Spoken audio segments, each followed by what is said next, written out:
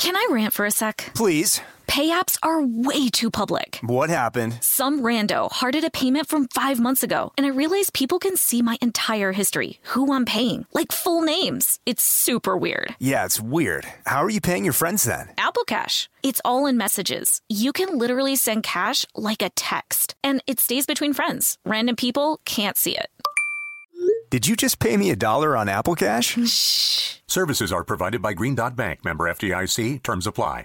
This episode is brought to you by PNC Bank, who believes some things in life should be boring, like banking. Because boring is safe and responsible, level-headed and wise. All things you want your bank to be. You don't want your bank to be cool or sexy. Sexy is for 80s hair bands, not banks. That's why PNC Bank strives to be boring with your money so you can be happily fulfilled with your life. PNC Bank, brilliantly boring since 1865. Brilliantly Boring Since 1865 is a service mark of the PNC Financial Services Group, Incorporated. PNC Bank, a National Association, member FDIC. The state of Tennessee is one of the few places where the sounds are just as breathtaking as the sights. Whether that's live music at a historic music venue, the crack of an open fire at a campsite in the wilderness, or hearing kids laughing as they explore what's right around the bend, Tennessee just sounds perfect. Start planning your trip at tnvacation.com. Tennessee sounds perfect.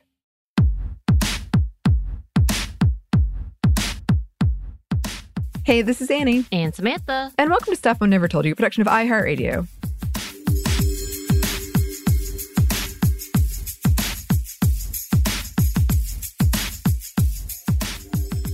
And welcome to our last fiction of 2023. What? Yes. A reminder, this is a once-a-month thing that we do. This is a continuing story. We're actually in the second part of a trilogy. Mm-hmm. So go listen to those others if you haven't. Because yes, this is the sequel to Terminus. I'm just calling it Terminus Part 2, but the original name was Big Things Start Small, just so you know. I thought it would be confusing, so I just... I love it. Yes, this was a NaNoWriMo story. All of these were. So there is minimal editing. And I kind of like examining where my mind was then, because I wrote these. This was in 2011. I would have been writing this one. And also just like shout out to Christina. She does all of the sound effects. These are heavier lifts for her. So just always want to call that out. Magic maker. Absolutely. Every time I listen to them, I'm like, whew, listen to that wind. Yes. She should keep this job. Keep the day job. Yes. I was trying to make... Okay, never mind. I ruined it. Keep going. We love you, Christina. We love you, Christina. That's what we're saying. Don't ever leave. Please don't leave. What was the question? Answering right there. We are working on getting all of these together in a playlist so they're more easily found. So keep an eye out for that. This is a bit of what I would call a slower, more introspective chapter. That being said, when I read it, it's intense, like emotionally.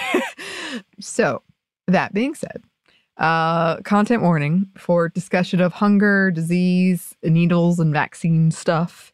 There's a dissociation scene that I forgot about. No. There's discussion of sexual assault that isn't explicit, but is kind of emotional. Mentions of weight loss, internalized ableism. Yeah, it's kind of a, like, confronting the emotions of what happened scene that happens in here. Okay. Yep. So, recap. This is a world where there's a disease that makes it very difficult for people to get pregnant. Humanity is dying off. And it's not good. It's not pretty. It's all of your dystopian end of the world things. And there is in the United States, what was the United States? There is the government called the state, but they work closely alongside a religious organization called ARM. And our main characters, Tilda and her son, Madison, have been on the run from them because she illegally had a child in this world where they very much monitor how you have children. And they were finally captured at the end of the first one. It's revealed that the leaders of ARM are the grandparents of Madison. and that they destroyed all the vaccines and pretty much caused the virus for population control. And they give the vaccine to Madison. Tilda is able to escape with him after broadcasting out on their kind of what remains of the national broadcast system that they had a vaccine. They destroyed it, but there is a vaccine. They escape. And now, as the second one opens, it's dire circumstances. It's winter. They have no food. The clothes are bare. Like, it's not looking good. And there's a fellow on a horse that's following them, and they can't figure it out. A fellow on a horse. Yes. Samantha, fellow on a horse. Of course. But that's where we are. They have found an abandoned cabin in this forest, and they stayed there the night. They're trying to warm up and figure out what they're going to do next. So that's where we are. Let us get in to chapter 2.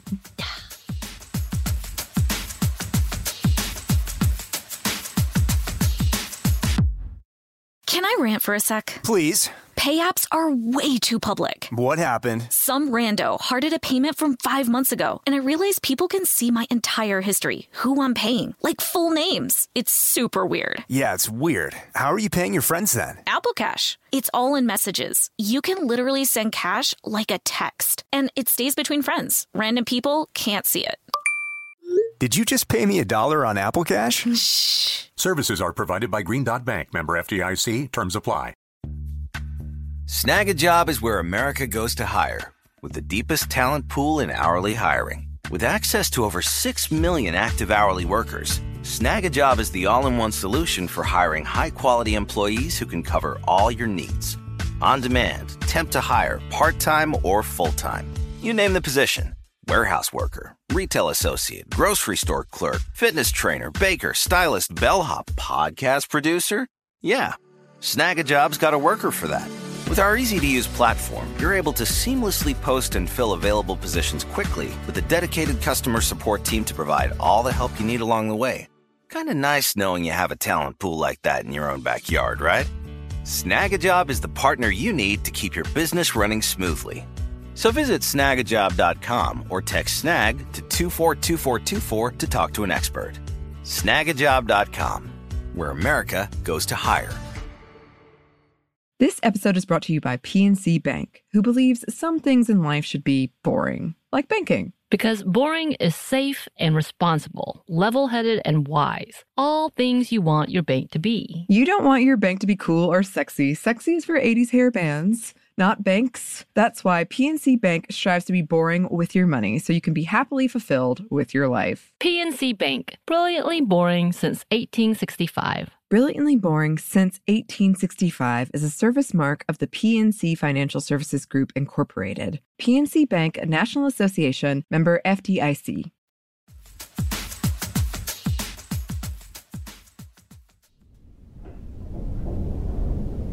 When Tilda next awoke, cool blue light once again filtered through the window.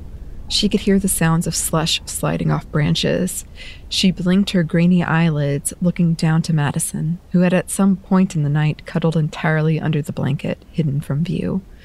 She peeled the handmade coverlet back carefully. Madison flinched at the exposure to cold air, turning his face instinctively into the cushion with a quiet mewing sound. His face was still garishly pale, but some of the color had returned to his lips. She moved aside some of his hair, long now that she'd had a little chance to cut it since DC, to check his ears. A sigh of relief escaped her lips when they weren't black. Madison turned back towards her, blinking owlishly, his hair sticking out in all directions and clearly disoriented. "How are you feeling?" she asked. He rubbed at his eyes. "Better. Warmer." Tilda took a moment to assess her own body and how it was handling the rewarming process. She flexed her fingers and wriggled her toes, the rush of blood making them tingle. She stretched her neck, her arms, her calves, all of which felt slow and sore. Her ears and nose were still cold to the touch. An inspection of Madison's revealed that his were as well. Her throat burned and her back ached. Her lungs felt icy. But overall, she felt much improved. With deliberation, she extracted herself from the warmth of the blanket, every sore muscle making itself known as she scooted toward the edge of the couch and swung her legs over the side, her toes twitching at the contact with the cold wooden floor that she could feel even through her warm padded socks. Feeling old, she took a deep breath, preparing to stand as one preparing to perform a very complicated stunt. She hoisted herself up, almost losing her balance and falling back onto the couch. She straightened slowly, her lower back throbbing in protest. She took a deep breath and then a step forward, careful of all of the clothes they'd shed last night, the fabric stiff, dried, in odd shapes. A precursory glance around the room in the light informed a very different space than what it had been at night. Above the fireplace was a TV, wide and flat, tables with pictures and books, portraits of snow-capped mountains and woods on the walls. In stark contrast to the paneling outside, the wood within was warm and brown. As one stepping on broken glass, Tilda continued her tottering exploration of the cabin, her gaze meandering from item to item, taking stock of anything with potential further use, fuzzy images forming of the types of people who had once stayed here. Tilda shuffled first into the kitchen, hoping to find some canned foods. Out of curiosity, she opened the refrigerator, unsurprised to find no food, grateful for nothing spoiled at the very least. She then started the painful process of alternately bending and reaching to investigate the innards of the cabinets. Apart from a package of uncooked angel-haired pasta, a package of mac and cheese, and a box of muffin mix, she found only pots and pans. Frustrated despite anticipating this, Tilda contemplated ways they could cook the pasta as she left the kitchen and turned down the hallway, her muscles finally warming up a bit as she moved. The hallway closet revealed a plethora of pillows and blankets. She tossed a comfy-looking blue and white comforter to Madison, who surveyed her progress sleepily from the couch. Next to the closet was a bathroom, whites and purples and very clean, empty save for an extra pack of toilet paper and towels in all sizes that matched the round mat on the floor. The two doors opposite each other at the end of the hallway were two small bedrooms, one with a forest green palette, the other orange and burgundy. A quick search of the dressers and nightstands in each room produced only a Bible. She followed the hallway back to the front door and turned to go up the steps, leaning heavily on the railing as she climbed to the second floor, spots dancing in her vision. Upstairs were 3 bunk beds with scratchy-looking blankets and nothing else. Out of breath, Tilda paused for a moment, surveying the living room where they'd spent their night. Madison had pulled his knees to his chest, practically swallowed by the comforter Tilda had tossed to him. He watched her silently, a forlorn creature in his nest. The second story was open. There was no wall or railing along the side. She longed to take a break from her search and sit and hang her legs off of it, but the difficulty posed by getting back up stopped her. That, and she imagined Madison was hungry, if her own stomach was any indication. What she'd give for something warm to eat, she thought, as she unceremoniously made her way back down the stairs, her knees wobbling. She once again tried to come up with some way to boil water for the noodles, but thanks to the man on horseback, she didn't consider starting a fire an option. And unless she could figure a way to flip the power back on, and she highly doubted she could, then the stove and oven were out of the picture as well. At the foot of the stairs, she took a deep breath, shutting her eyes and dredging up the will to return to the living area. She collapsed into the love seat and sat back for a moment, dizzy and weak. Biting back a groan of frustration in her body for being so easily winded, she leaned forward and slid the backpack to rest at her feet, yanking open the middle pocket. "Can we make a fire?" Madison posed tentatively, already suspecting the answer. Tilda shook her head, and his face fell. "Too dangerous. The man we saw on the horse yesterday might see the smoke." Madison accepted her response with a solemn nod. "You want something to eat? I've got protein bars, granola, trail mix." "Trail mix," Madison responded after several long seconds of silence, holding out a small hand. Tilda fished out a bag of trail mix and passed it to him, grabbing a protein bar for herself. Though they left much to be desired in taste, they at least weren't as rock hard as the granola bars, and the protein and carbs gave her an energy boost, too. She also pulled out 2 more waters to go along with their breakfast. They munched slowly, in silence, well aware of the importance of eating slowly to abate the hunger, to give the illusion of eating more, and to give their stomachs time to fill up, such as it was. "I miss pancakes," Madison ventured quietly, staring at the bag of trail mix as though he could replace it with pancakes, if he only concentrated hard enough. "Did you eat those a lot growing up?" Tilda chewed, remembering a life that felt surreal now. "No, not really." Madison was quiet for a second, taking a tiny bite out of a raisin.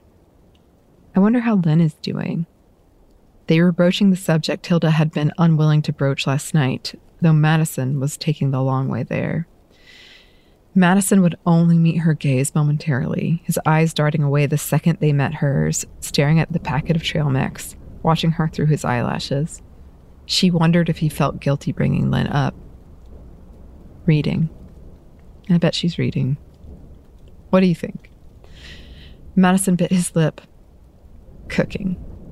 That drew an involuntary snort out of Tilda that made her almost immediately feel guilty. "You're probably right," she conceded. "You don't think she got in trouble with the enforcers, do you?" Tilda took another bite out of her protein bar, willing herself to relax into the back of the chair. "I'm sure Lynn is fine. She's a smart lady to avoid them for all these years." Madison looked down. "But she helped us." Tilda finished her bar, regarding the packaging desolately before crumpling it up in her fist and wiping the crumbs from the front of her shirt. "I know," she agreed quietly, "but she knows how to hide things. She was pregnant herself, and the state didn't know it." Madison nodded reluctantly, sipping at his water. Tilda glanced out the window. Snow still covered the ground, but the sun was out for the first time in days. Water dripped from the trees as the ice melted. "So, that needle..." Tilda swiveled her neck back to Madison at the preface of a question, to so many questions. "The one they stuck me with. It was a vaccine." "Yes. It means you can't get the disease that I have, that most people have." "I can't?" "No. I think," she added mentally. "You're immune. You won't get it." Madison processed this for a moment, chewing on his lip. "And there was only one more." "Yes. For everybody." "Yes. But if the right people find it, then they can study it and make more. Like the guy that told us about the train." "The guy that I killed," Tilda filled in for him silently. "Yes. Like him." "What if no one can figure it out? What if I'm the only one who will be immune?" Madison's words ran together in a barely contained panic. Leaning forward, Tilda said in the firmest voice she could muster, "You won't be." "But how do you know?" His eyes were filled with tears. "If they did it before, they can do it again. And now everyone knows that it has been done and can be done. It's amazing what a little hope can do." Green eyes looked away from her, desperate to believe her. "Does everyone know?" he whispered. "Does everyone know I'm immune?" Frowning, Tilda answered truthfully. She didn't know. "But those people, the ones who said I was their grandson," he fumbled over the word, having little occasion to use it. "They probably told everyone." "Does that scare you?" The look Madison gave her told her emphatically that yes, of course it did. "What if they can't figure out how to make another vaccine and they come after me so they can study me?" Tilda had considered the possibility, but was surprised that Madison had, though she shouldn't have been. He was a very intelligent child. "The man on the horse, he could have been one of them," Madison continued. "Then we do what we've always done," Tilda said, barely able to keep her voice free of sadness and weariness as she said it. "But Madison broke off, his face screwing up. We could have died. I thought we were going to freeze to death. Tilda bowed her head, ashamed at the truth of this. But we didn't, Mouse. We're okay. But we can't stay here, Madison pointed out. Tilda felt like she was having a conversation with an adult as opposed to an 8-year-old child. And what if it happens again while we're out there, but we don't find a place to stay, or food, or water? We'll figure it out. We'll be more careful. Her answer sounded hollow in her own ears. The people who say they're my grandparents, they won't stop looking, will they? Madison looked at her, deep into her eyes. No, Tilda murmured. I don't think they will. And all those people, he trailed off, and Tilda realized he had never seen so many people. It had been a long time since she had either. They were fighting. Tilda nodded. The others were going to DC to look for the vaccine, because of what you said. Another nod. Madison looked down, forehead crinkled. Then, if I can help them, by studying me, they can make more medicine. Shouldn't I help them? Tilda blinked, blindsided by this. She'd not been expecting it. The thought had never occurred to her, so strong was her first priority of keeping Madison safe. What did that say about her?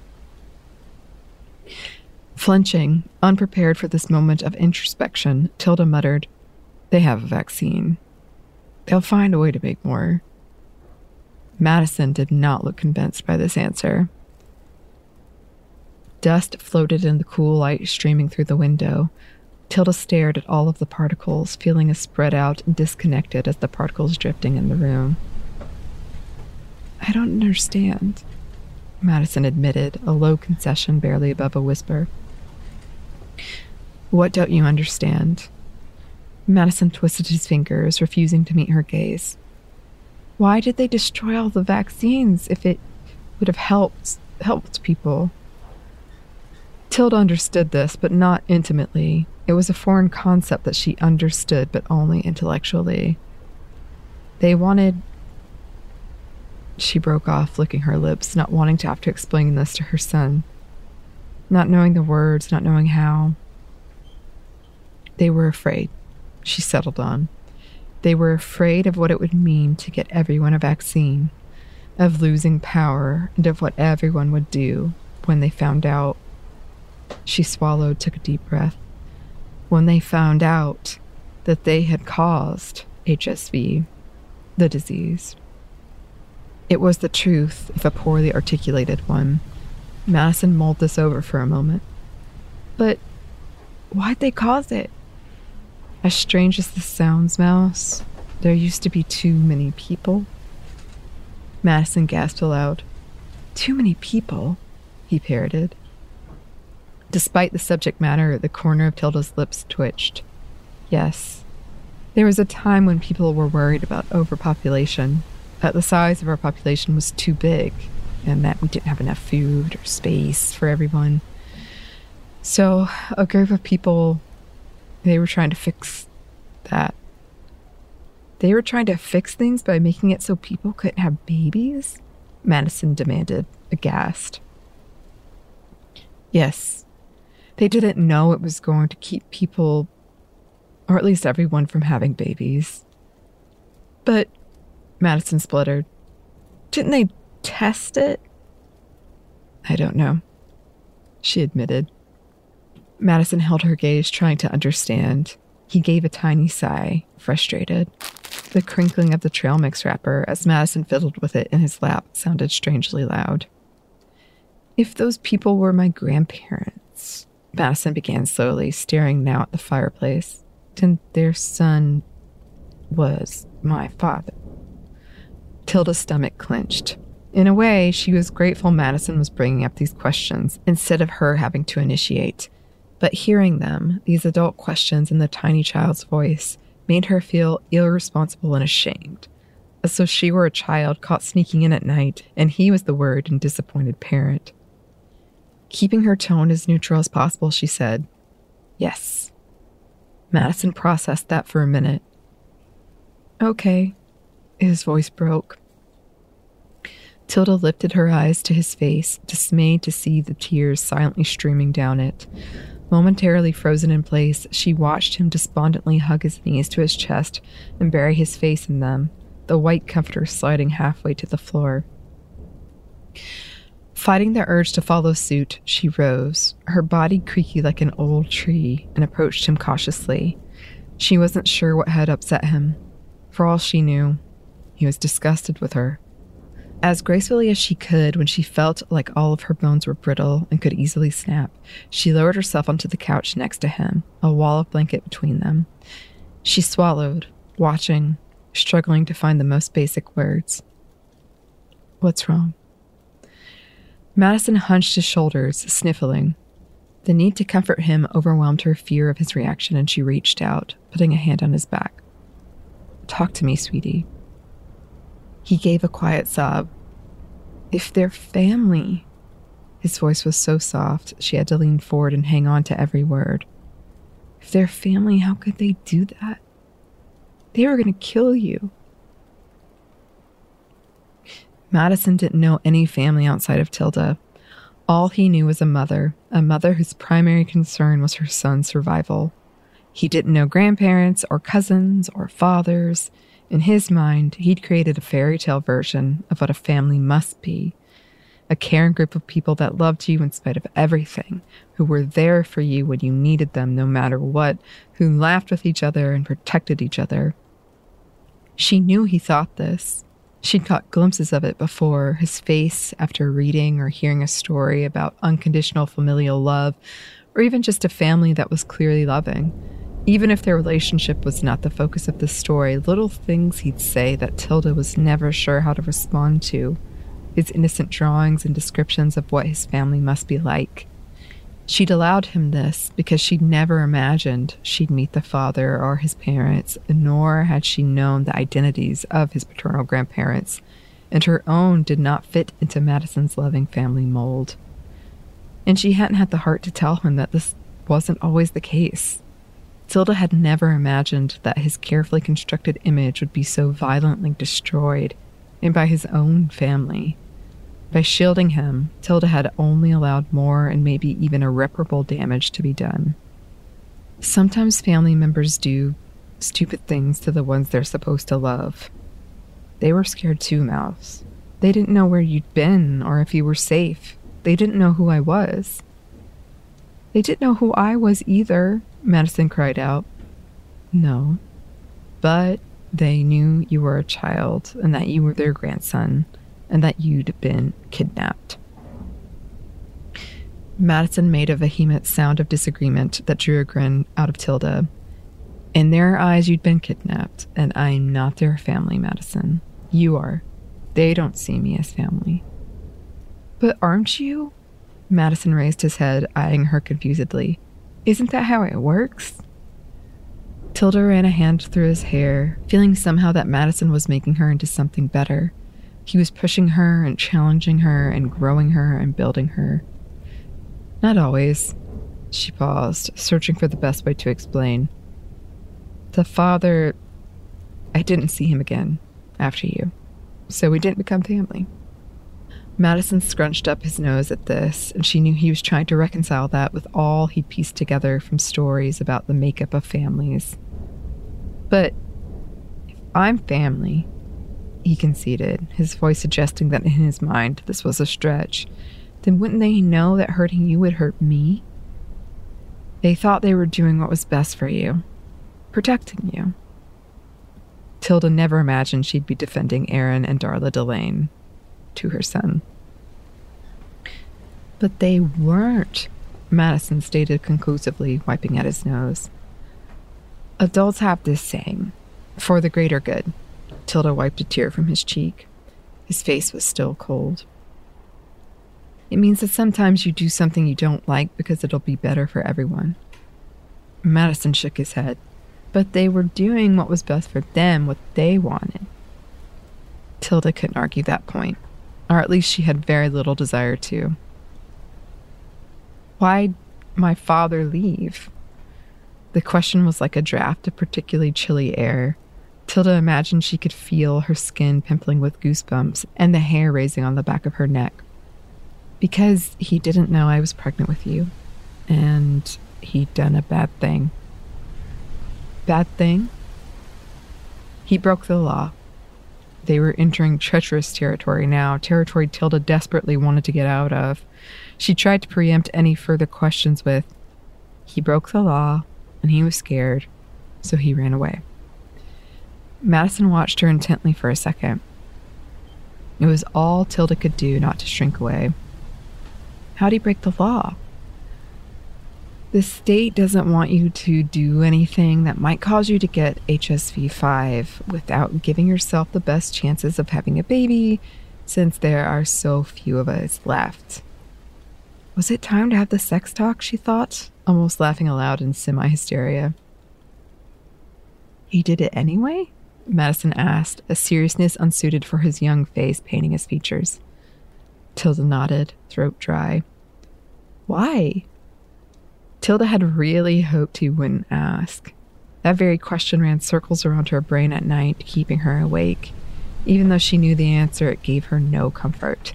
It made her feel even more helpless, worthless, like a thing to be used and discarded and forgot. She opened her mouth to answer, but then closed it with a click. Madison waited patiently. Sometimes Tilda thought their relationship lived in the silences they shared. He wanted to feel in control, to feel powerful. She tried haltingly. Madison mouthed the word powerful. It takes two people to make a baby. I didn't want to, and he did. As soon as the words left her lips, she wanted to take them back. You didn't want to? No. I knew it was against the law, and we never really met before. Most people want to have a baby with someone they know, someone they trust. Her voice cracked. To her shock, tears leaked past her own eyes, unbidden. Now she was the one crying. With a shaky breath, she finished, with someone you trust. Wide green eyes studied her as she fought to regain control. So he hurt you? He asked, sounding so small. Yeah, he did. Tilda's chest felt tight, her face uncomfortably hot. A long beat passed, and that made him feel powerful. To hurt someone else? Yes. But Madison broke off, not able to articulate his confusion at this. My dad, he said the moniker with distaste, is bad, a bad person. He posed the question miserably, hoping her answer would be no. Tilda knew he must be clinging to the shreds of the image he'd created and fostered for years of what his family must be. He did a bad thing. I didn't know him well. I can't say he's bad. All I can say is he did a bad thing. Maybe he feels bad for it.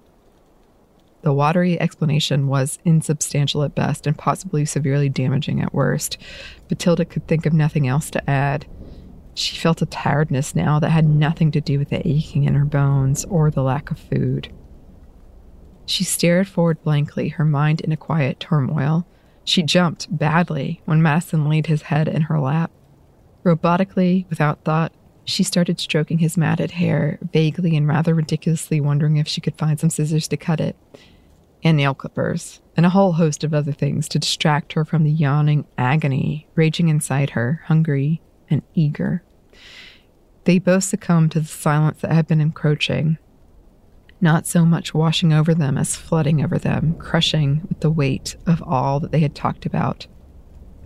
She and Madison often did this when they had little food or water, when the elements racked their starved and exhausted bodies and they could find no shelter. Sat still, quiet, shutting down to preserve energy. For hours, they'd play statues, thinking nothing, being nothing, until one of them took a deep, gasping breath, as though emerging from water, gulping life-giving oxygen, and moved again. But this time it was not dehydration or starvation that paralyzed them in a hibernation state, but the darkness of the world around them, the uncertainty of what lay ahead. Tilda was the first to emerge after an indeterminate amount of time had passed, feeling like she had emerged from a deep sleep absent of dreams. She blinked slowly, a small eternity of darkness each time, her breath reedy and wispy like the flame of a candle in a breezy night. Carefully, she placed a hand on each of Madison's temples, lifting his head and laying it back down on the cushion after she'd scooted out from underneath. His eyes were open, but glassy, unseeing. Tilda stretched, trying to keep the gnawing fear at bay. Would it never end? Would they always be on the run, always starving and cold and tired and thirsty and never knowing? Was there no future for them outside of surviving the next moment? Tilda shoved those thoughts away. She was close enough to shattering without giving them voice. She could feel them in her blood, in her heart, pumping through her veins to various body parts, to her brain and her fingers and shoulders. They were part of her, and dwelling on it didn't help. She moved through the room without purpose, flipping through magazines, eyeing thin, smiling cover models and their perfect skin and their perfect hair with an odd mix of nostalgic pity. To think how obsessed people used to be about being thin, how worried about their appearance. She looked at clothes with numbers next to them, prices that were now meaningless, beauty tips, ads for perfume and watches and things that meant nothing now. Recipes that promised weight loss with little effort, the pictures making her mouth water. Tilda laughed in quiet disbelief at the sex tips, the sheer number of them. Pregnancy prevention, all the letters to the editor about significant others, leaving out the dishes or gossiping or asking for advice about how to approach a crush. The answer almost always some convoluted thing that at its essence was communication. What the hell is a beach body? Tilda thought, wondering at all the aspects of a life lost, now archaic. There were some books on the nightstand, most of them about hiking, but a few that looked to be mysteries. One cookbook Tilda pushed away regretfully, knowing it would only make the aching in her stomach all that much worse. She meandered back to the bathroom, opening the drawers once again and finding nothing. Then she checked the medicine cabinet and found one thing she was searching for: nail clippers. Pocketing them in her jeans, she traced her steps back to the kitchen, opening the drawers until she found the utensils, and along with them, the second item she'd been searching for: scissors, originally intended for meat, but they were going to be repurposed for hair. They were a little dull, bigger than what she'd prefer, but they'd have to do. Maybe she'd let Madison trim her hair. It's not like she was trying to impress anyway, and the way her arms and shoulders felt, she didn't much fancy the idea of holding them up in awkward, uncomfortable positions as she cut her own hair. On a whim, she switched on the faucet, but of course, no water came out. Tilda backtracked to the bathroom, closing the toilet seat and lowering herself onto it, starting the process of clipping her nails with careful detachment. Her hands were shaking, still weak. She stared at the dirt pressed underneath the hard, translucent nails, grit and blood blackened with age. Her fingers were bruised and blistered and scarred, a map of her past. She cataloged the number, but she had no memory of the origins of most of them. This life came with physical evidence of the hardship of surviving it. She could feel the sores on her face, dry in the cold. She focused on the pain of cutting her nails, using it to anchor her as she thought now about her original plan to return home, to see her parents. After the chaos in D.C., she thought maybe everyone would be too busy to care much about her and Madison, but now that seemed quite unlikely. Even Madison was worried about those that might be pursuing them. But she wanted so badly to see them again. In truth, she could barely picture her mother's face or remember the sound of her father's voice. She was tired of being the one who had to answer questions that had no good answers, who was supposed to know, who was supposed to decide, of being responsible for another person's life when the world was dying. Blood welled under her thumb when she cut too close to the skin. She watched it, dark red staining bruised and purple dappled white. Not bothering to clean it or attempt to stop it from bleeding, she took care of the rest of her nails. Then she removed her socks, blankly taking in mottled feet splotched with purple, red, and black hues, her toes a garish black-red underneath the nails. She trimmed them down, already relishing the lack of pain caused by them jamming against the front of her boots. Each nail took some force, thicker than the coverings of her fingers, and sent a small thrill of pain racing through each toe. She thought back to the magazine she'd flipped through, and the nails of bright oranges and pinks. When she next looked up, Madison stood in the doorway, arms crossed tightly over his torso, watching her fretfully. His eyes strayed to the blood. She stood, gesturing for him to take the spot she'd just vacated. He did so, eyeing her almost suspiciously. Tilda held out her hand, and he reluctantly placed his in it. Gently, much more carefully than she'd been with herself, she clipped his nails. He did not have as much dirt packed underneath, nor did he have all the scars and calluses decorating his hands, but there were beginnings. She traced an ugly cut on the inside of his pinky delicately. Madison regarded her, his face painfully open, always tried to make sense of her, to read her like a book, pinpoint her motivations. Tilda finished one bird-like hand and then another, drawing no blood. She admired her handiwork for a moment, then tugged off his socks, drawing a small sound of protest from him, and started in on his toenails, blacked and rough as well. She worked diligently, taking her time. When she was finished, she slid the woolly socks back onto tiny feet and placed the clippers on the immaculately white countertop next to the sink, taking up the scissors. Madison sighed, accepting but wary. She reached up for a comb and a cup next to the sink and ran it gingerly through his mousy brown hair, grinning at the annoyed twist of his features. It took several tries and some finesse to work the mats out of his hair, tiny twigs and bits of leaves and dirt falling to the floor. Using the comb, she pulled his hair taut and started snipping away, taking a little over an inch that ended in frizzy split ends. She took her time, appreciating the simplicity of doing something with tangible results. She worked her way around his head, locks of hair floating to the tile. Madison sat still as Tilda maneuvered into better positions and angles. She ran the comb through, taking care of any unevenness the best she could. Madison sneezed, itching at his face. Tilda dusted off the locks of hair from his shoulder and his back, and admired her handiwork. With shorter hair, Madison looked even younger. Without a word, she handed him the scissors, handle first, and patted him gently on the back, indicating for him to get up. They switched positions, Madison standing before her, the scissors clutched in his hands, inquisitiveness and apprehension on his face.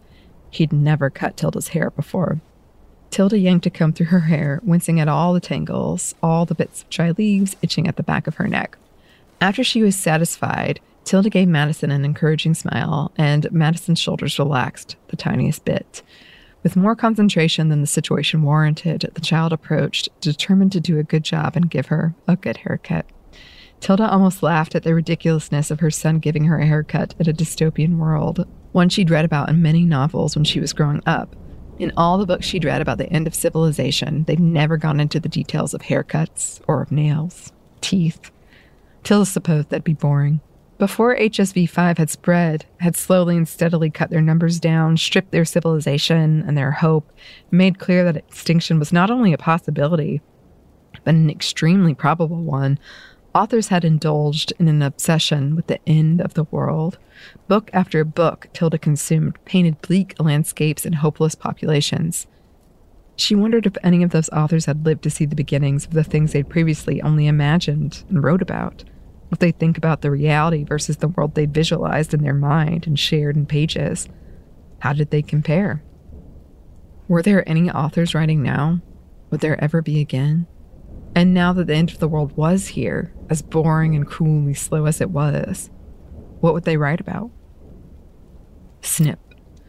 Tilda hadn't specified a length. She just wanted to see what Madison came up with if she left him to his own devices. Judging by the look of blonde hair floating to the floor, he was going to take off quite a bit. Madison worked in silence, mimicking her actions. He pulled her hair taut, working on the top layer and then a bottom layer. Cutting her hair had particular challenges that Madison's did not. It was thicker and longer, and there was nothing to pin it back. He worked diligently, biting his lip in concentration. More and more blonde littered the floor, one side of her head feeling lighter and lighter until he repositioned so he was behind her, tilting her head forward gently as he started working on the back. Bits of hair tickled at her neck and her back as they slipped into her collar. Madison kept reevaluating, comparing lengths, trying to match. Tilda wanted to tell him that it didn't matter, but the idea of talking seemed incredibly insurmountable at the moment. Madison darted across her field of vision and to her other side, snipping away. He'd lost some of the care he'd shown in the beginning, the novelty of it wearing off. But still, he took his time. Tilda's head felt lighter and lighter until he stepped back with a sigh, tentative, awaiting her judgment. She ran her fingers through her hair, running her thumb along the ends. Giving Madison a reassuring smile, she hoisted herself up and turned to look in the mirror. He'd cut off a substantial amount so that the longest sections of hair fell just below her shoulders, the shortest just under her chin. It was messy and uneven, not that she was worried about the aesthetics. Utility was the key here. Any chance she had at being cute was undermined by the gauntness of her face, the stark pale and purple hues, the sores. She wondered if the sores would ever become fashionable. She'd run across some odd fashions in the history books she'd read. "You did a good job," she assured the child, watching with anticipation, breaking the silence that had engulfed them. "Thank you." He didn't relax, but jerkily handed her the scissors, a passing of the baton.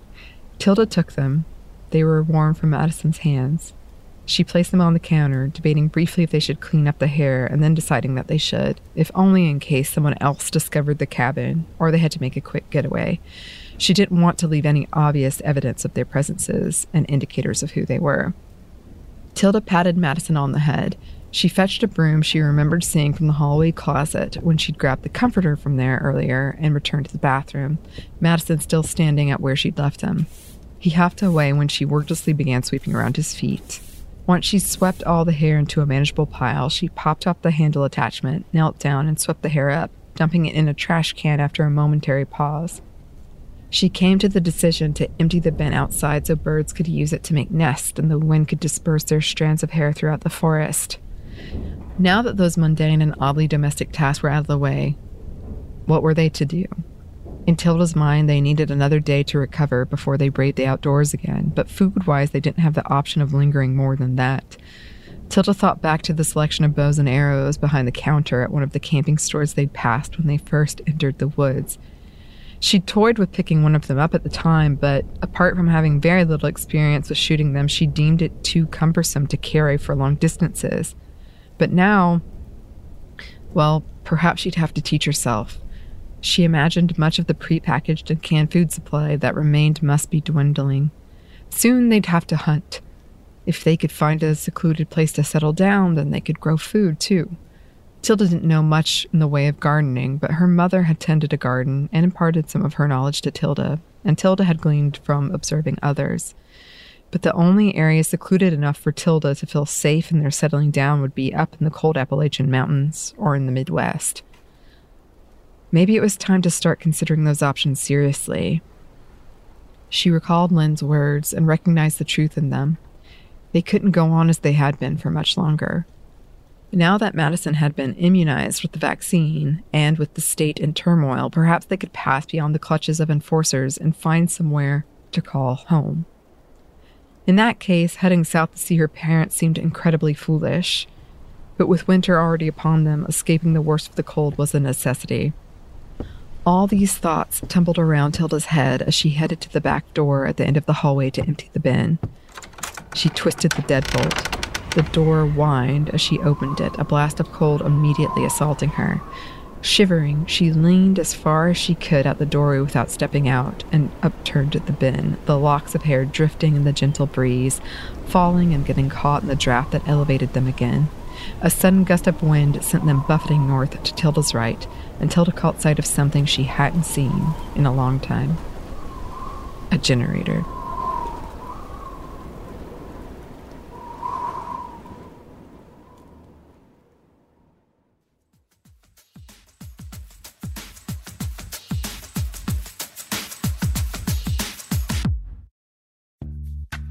Snag a Job is where America goes to hire, with the deepest talent pool in hourly hiring. With access to over 6 million active hourly workers, Snag a Job is the all-in-one solution for hiring high-quality employees who can cover all your needs. On demand, temp to hire, part-time or full-time. You name the position, Warehouse worker, retail associate, grocery store clerk, fitness trainer, baker, stylist, bellhop, podcast producer? Yeah, Snag a Job's got a worker for that. With our easy-to-use platform, you're able to seamlessly post and fill available positions quickly with a dedicated customer support team to provide all the help you need along the way. Kind of nice knowing you have a talent pool like that in your own backyard, right? Snag a Job is the partner you need to keep your business running smoothly. So visit snagajob.com or text snag to 242424 to talk to an expert. Snagajob.com, where America goes to hire. This episode is brought to you by PNC Bank, who believes some things in life should be boring, like banking. Because boring is safe and responsible, level-headed and wise. All things you want your bank to be. You don't want your bank to be cool or sexy. Sexy is for 80s hair bands, not banks. That's why PNC Bank strives to be boring with your money so you can be happily fulfilled with your life. PNC Bank, brilliantly boring since 1865. Brilliantly Boring Since 1865 is a service mark of the PNC Financial Services Group, Incorporated. PNC Bank, a National Association, member FDIC. The state of Tennessee is one of the few places where the sounds are just as breathtaking as the sights. Whether that's live music at a historic music venue, the crack of an open fire at a campsite in the wilderness, or hearing kids laughing as they explore what's right around the bend, Tennessee just sounds perfect. Start planning your trip at tnvacation.com. Tennessee sounds perfect.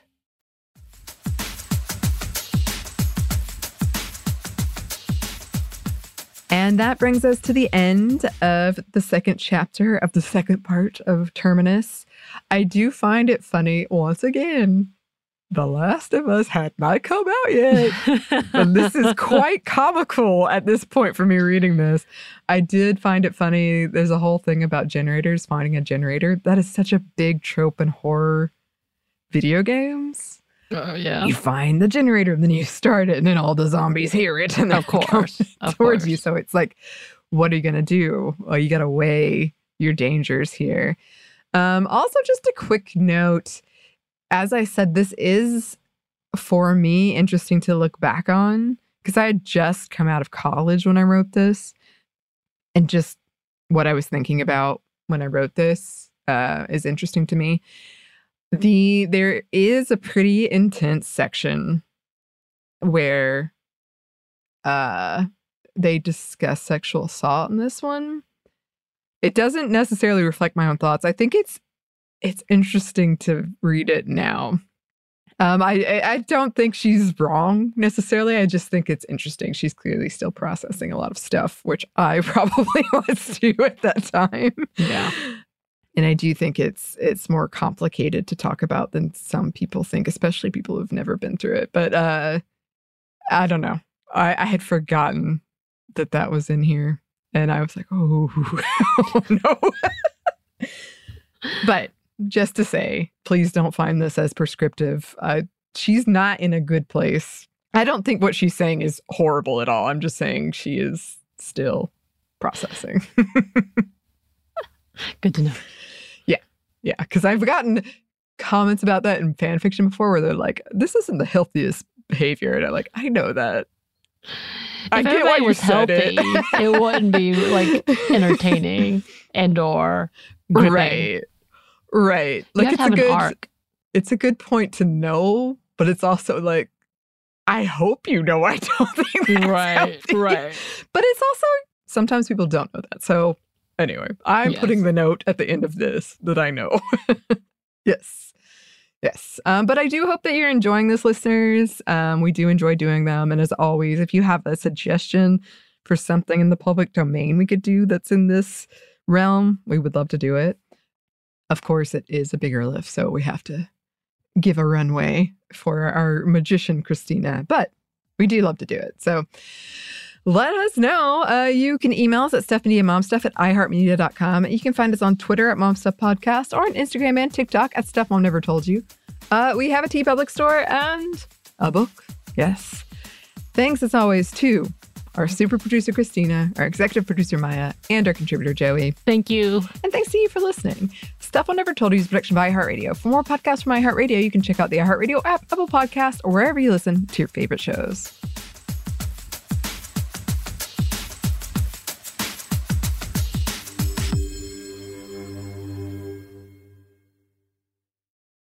This episode is brought to you by PNC Bank, who believes some things in life should be boring, like banking. Because boring is safe and responsible, level-headed and wise. All things you want your bank to be. You don't want your bank to be cool or sexy. Sexy is for 80s hair bands, not banks. That's why PNC Bank strives to be boring with your money so you can be happily fulfilled with your life. PNC Bank, brilliantly boring since 1865. Brilliantly Boring Since 1865 is a service mark of the PNC Financial Services Group, Incorporated. PNC Bank, a National Association, member FDIC.